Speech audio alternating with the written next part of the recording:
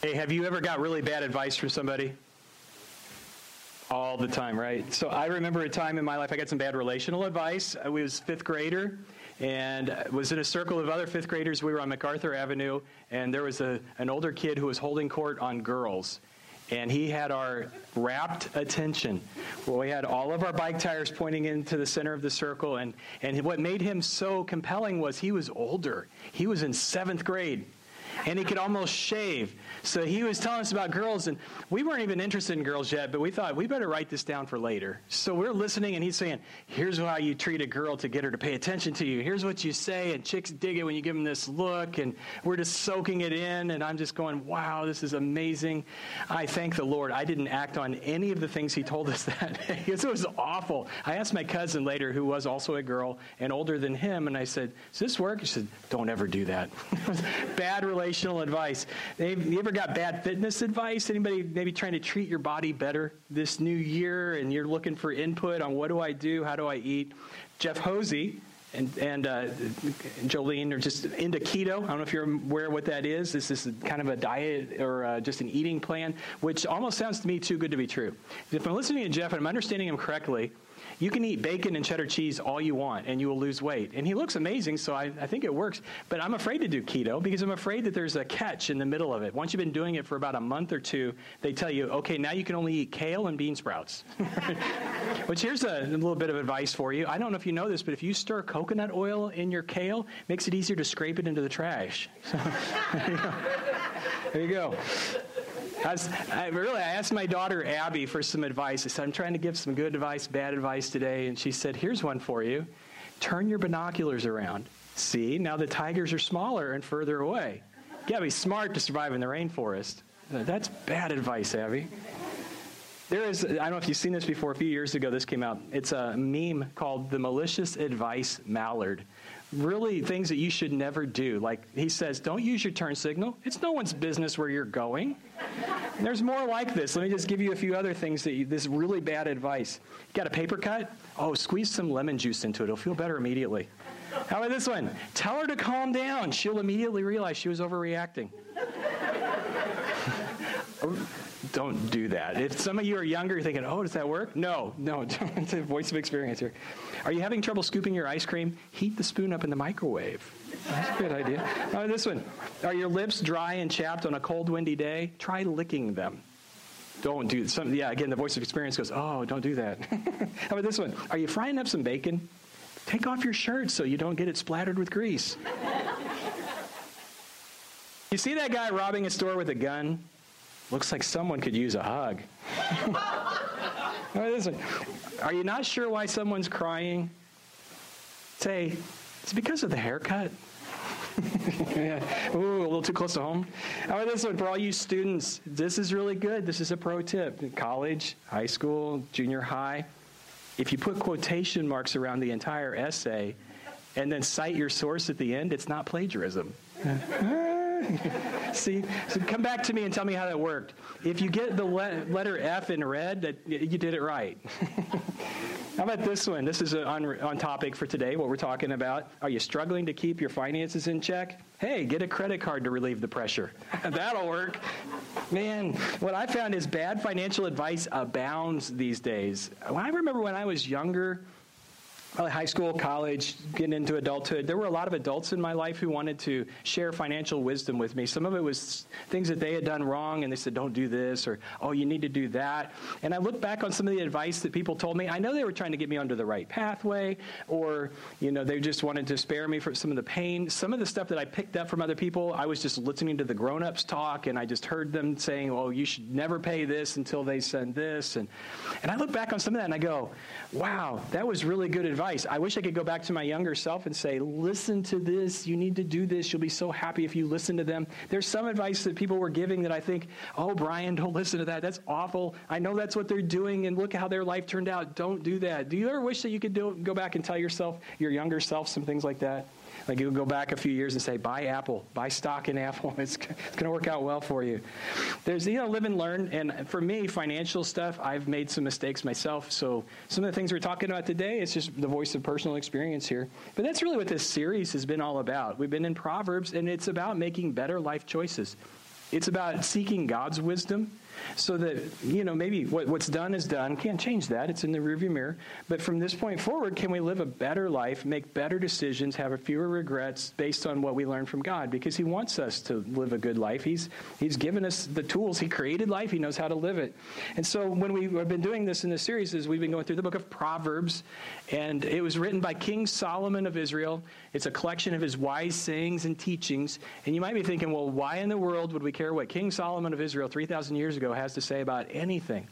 Well, he has a lot of wise things to say on a couple of levels, especially pertinent to our topic today in the area of finances. You need to know this if you don't. Solomon was, in his time, the wealthiest person in the world, bar none. People came from all over the world to see the wisdom and the wealth of Solomon. He had just all this wisdom, and he had all this money, and he had all these people. He built some amazing things. We're still finding some of them with archaeology, just, public works and fountains and horse stables. He was just an incredibly wealthy guy. So he knew a little bit of something about finances, I would say. The other reason that he's in the Bible is because he is arguably the wisest, most intelligent person who ever lived on planet Earth until Jesus got here. He just had lots of, he's like Ben Franklin times 10. And people came from all over the world to listen to the wisdom of Solomon because no one could get to the heart of a matter. No one was so insightful like he was. And so people came from all over to seek that out. And so what we have here is the wisdom of God through Solomon. And when he talked about financial things, there's some interesting things here that we can take lessons from. And I'm really glad you came today. I don't know, you might be going, I came to church on Finance Day. Trust me, I actually am excited to talk with you about this because I found there are a few things in life, quite like finances, that can have an impact on your life, positive or negative. And you know what I'm talking about. What's one of the biggest things that people fight about in their relationships and in their marriages? Money, right? It's one of the top two. And what is the thing that keeps a lot of people up at night with anxiety and stress? It's money. How do I manage what I've got? How do I get more? Why don't I have enough? It has such a bearing on our ability to do things in life that we want to do. How many times have you thought, I would love to do that, but I can't? It restricts our choices. There are times that maybe you even feel compelled. My heart goes out to someone. I would love to be generous, love to help them, but I can't because right now I'm just strapped. And so even you might push back against it a little bit, but I believe finances can even impact your relationship with God. So many things that are tied to this if you can get this right. I'm convinced if we will just lean into the wisdom of God as regarding to our stuff and our finances, that it can be a game changer for us. And when I think about this, I think if we'll take this seriously, you can literally say, this Sunday was the day that things got better. And I can't say that about a whole lot of areas of life, but this is one of those things when you start making some changes, you can have a better week. You can say it never got as bad as it was that day. Like, it can change so quickly, especially when you get God involved in this area of your life and you start aligning your practices around what God says is wise. And that, in turn, when you change your financial world, can spill out into your marriage. It can spill out into your personal health. It can spill out and be a legacy thing as you bless your family and the people around you. So this has such power. And I pray for you guys all the time. I want you to know that. I pray every week for you. I pray, of course, for your physical well-being. And if you're sick and it's on the prayer list, I pray for you. I pray for your spiritual well-being. I pray for your families. And I do pray for your finances because this is so important. So many good things that maybe God would want to do through you. If you can get a hold of this and get this on track, they can change so many other things in your life. So let's go ahead and think about what it maybe would be like this morning. Allow yourself to dream a little bit that if this has been an area of anxiety for you, that it could be something that you feel hopeful about. That it doesn't have to be like it has been, however long it's been like that it could be different. And what I found here, at least for me and probably for people, all of us could say, yeah, this is kind of true. There really are two problems behind our financial issues. Number one, it just comes down to what Proverbs would call foolishness. We've adopted poor financial habits and practices. We're just not really handling things well. And then the other side of that is we failed to adopt really good, healthy, wise financial habits and practices. And so the trick here, it sounds simple, and it really is kind of simple, it's just difficult to do, is to switch that, to say no to some financial habits that are just really not helping you, and to start embracing some things that wise people, who oftentimes are also wealthy, have embraced. And so the first thing I would just, as we go through Proverbs, we're going to look at several Proverbs. Go ahead and flip through them in your Bible if you'd like to.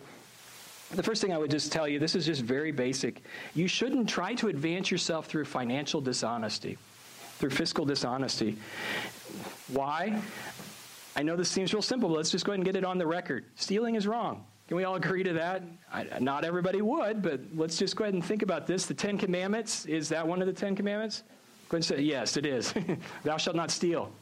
So the bottom line is God says, I want you to respect other people's stuff. So as a strategy for improving your finances, you probably don't want to use the 5-finger discount. You don't want to take stuff that doesn't belong to you.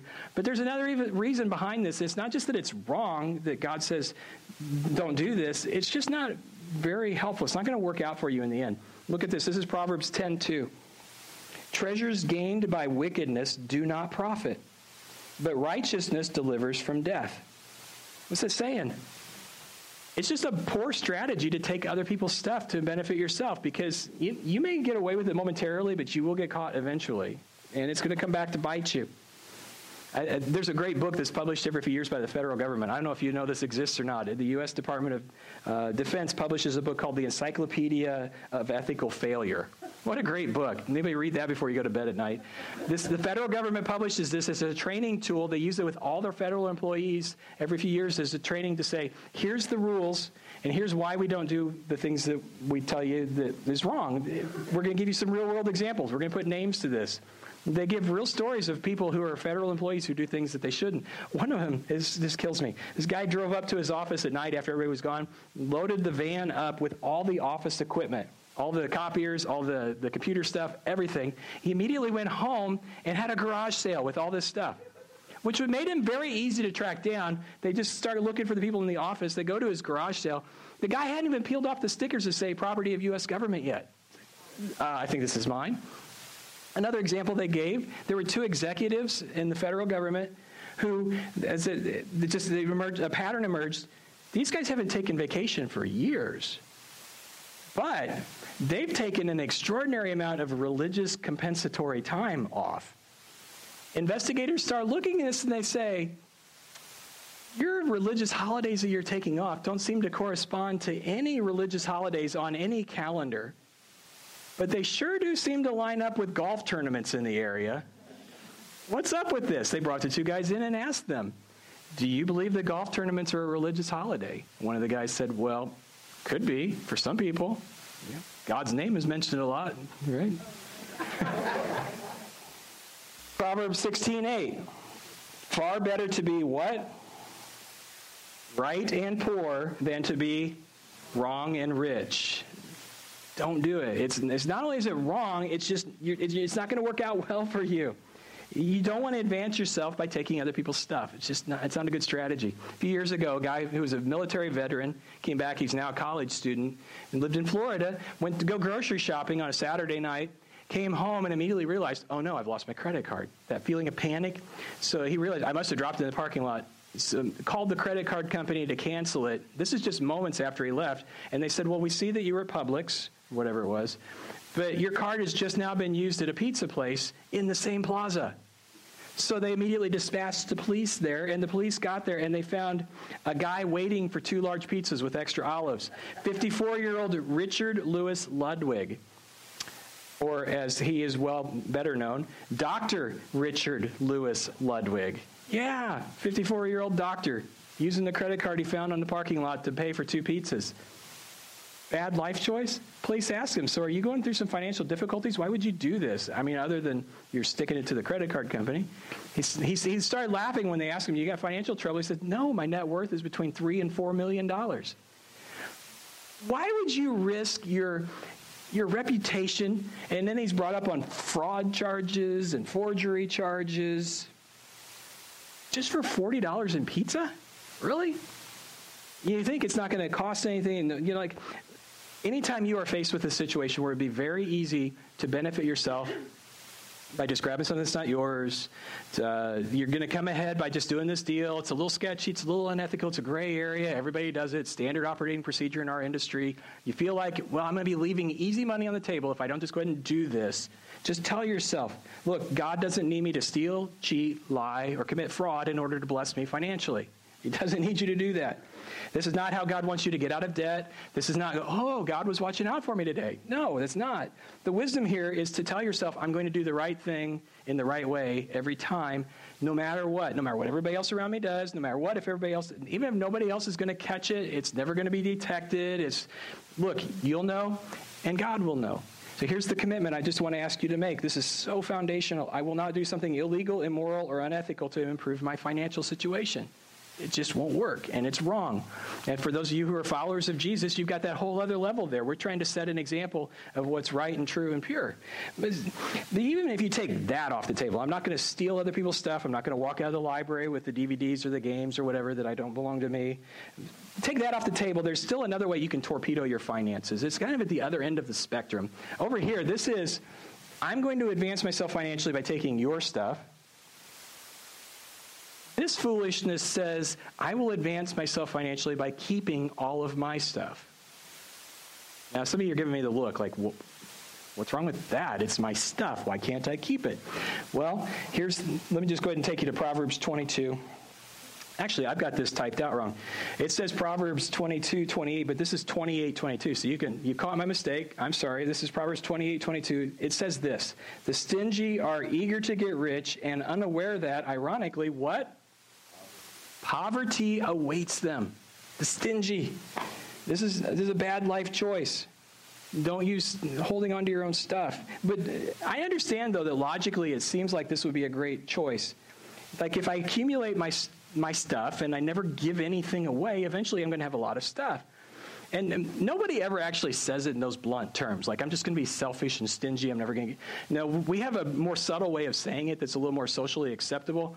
You know, you think about it like, okay, if the plane was going down, you should put your own oxygen mask on first. And then, so what I'm just doing is I'm trying to get myself into a more stable financial situation. And then when I'm better off, then I can afford to be more generous with the people around me, which just sounds so good. Speaking of oxygen masks, though, it sounds more like this guy. I don't know if you remember this last year.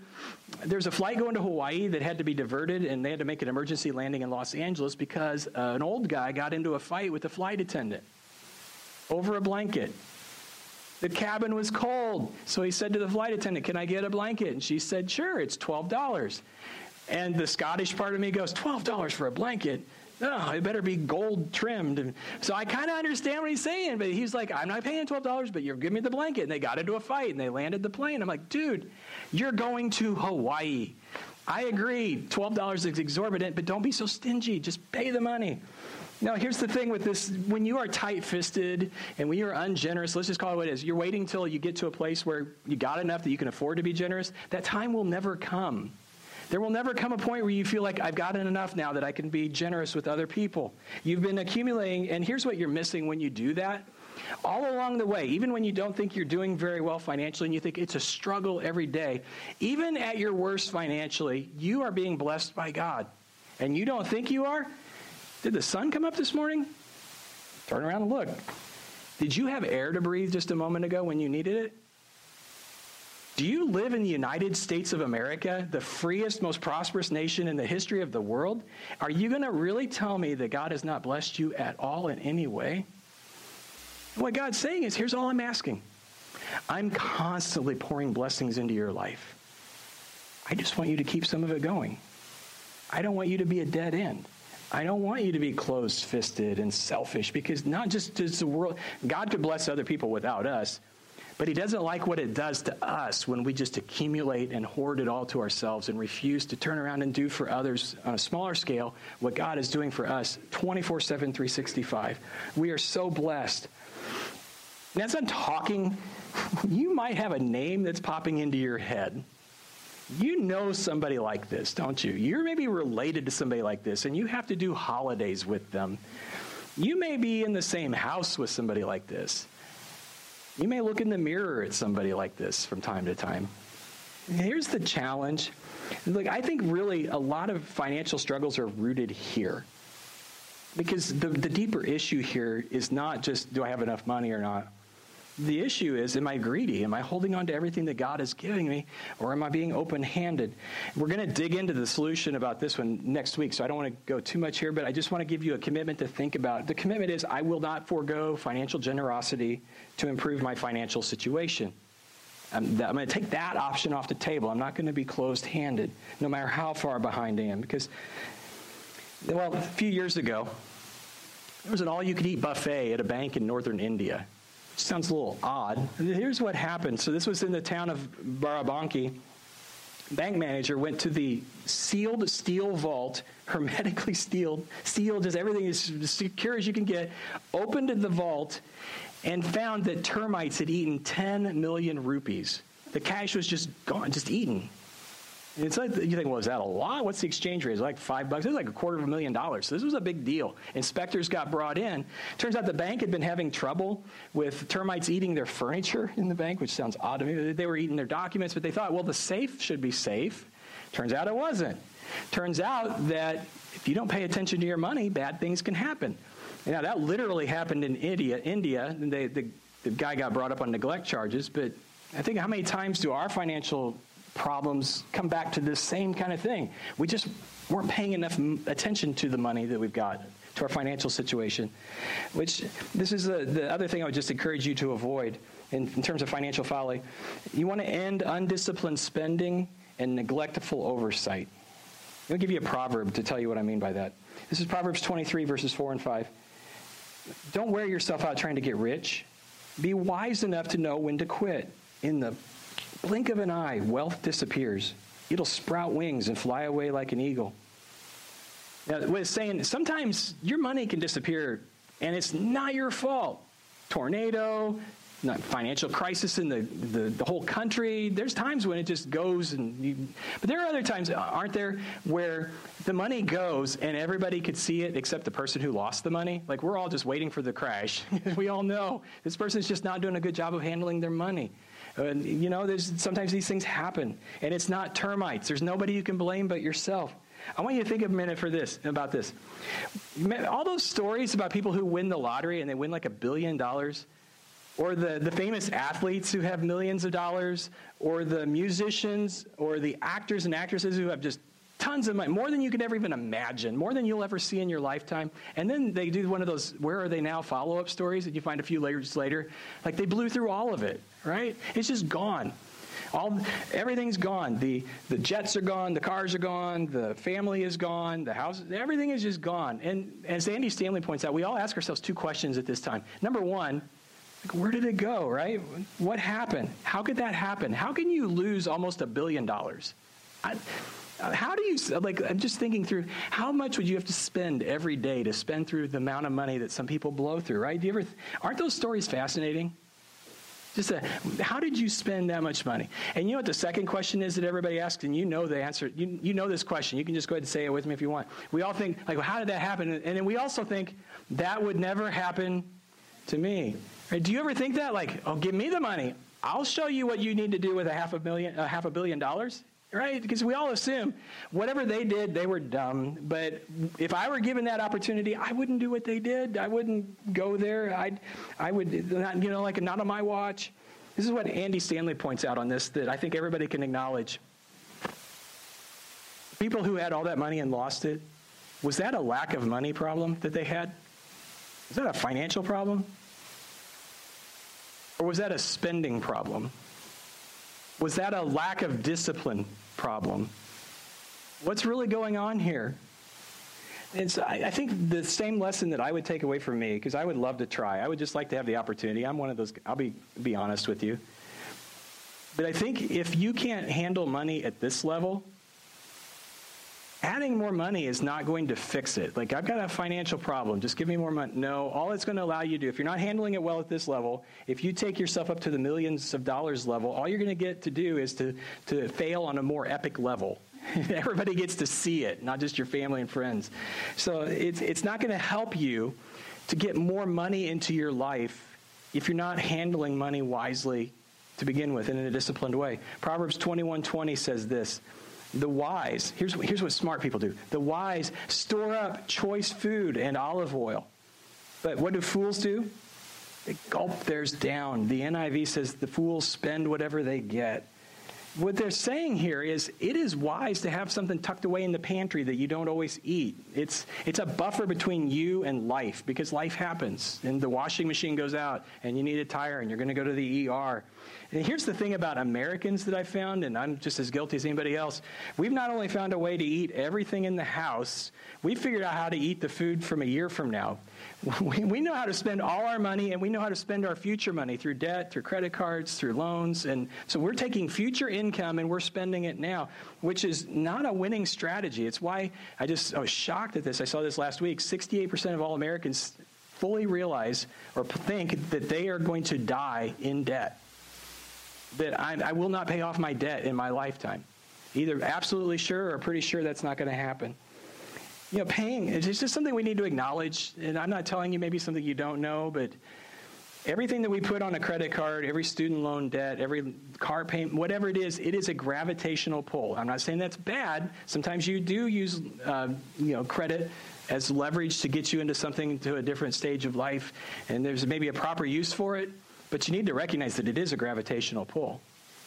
And that it is pulling you away from true financial freedom when you owe somebody else something. And so when life happens and you've already extended yourself about as far as you can go, you have nowhere else to go but to put yourself further in the hole in a way that maybe you didn't even plan on doing. And so the money that maybe even money that you tucked away for retirement, which is a whole different conversation, but you start having to pull money out of that, so it's no longer working for you, which is another related story. A whole lot of Americans just assume that they'll be working until the day they die. There's no such thing as retirement anymore, which is fine. It's fine if you want to do that, but not fine if you have to do that. I guess what I would just tell you is, and believe me, I've been there, done that, but things will not change until you decide they need to change.